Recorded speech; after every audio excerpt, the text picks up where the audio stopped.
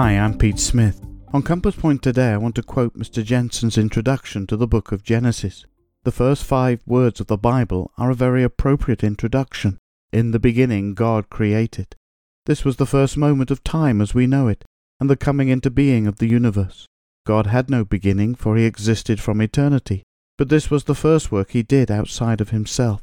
The opening subject of origin in Genesis is a clue as to what we may expect to read in the remainder of the book. Genesis is a book of beginnings, a revelation written by the only one qualified to write it, God himself. When did you last read this amazing first book in the Bible?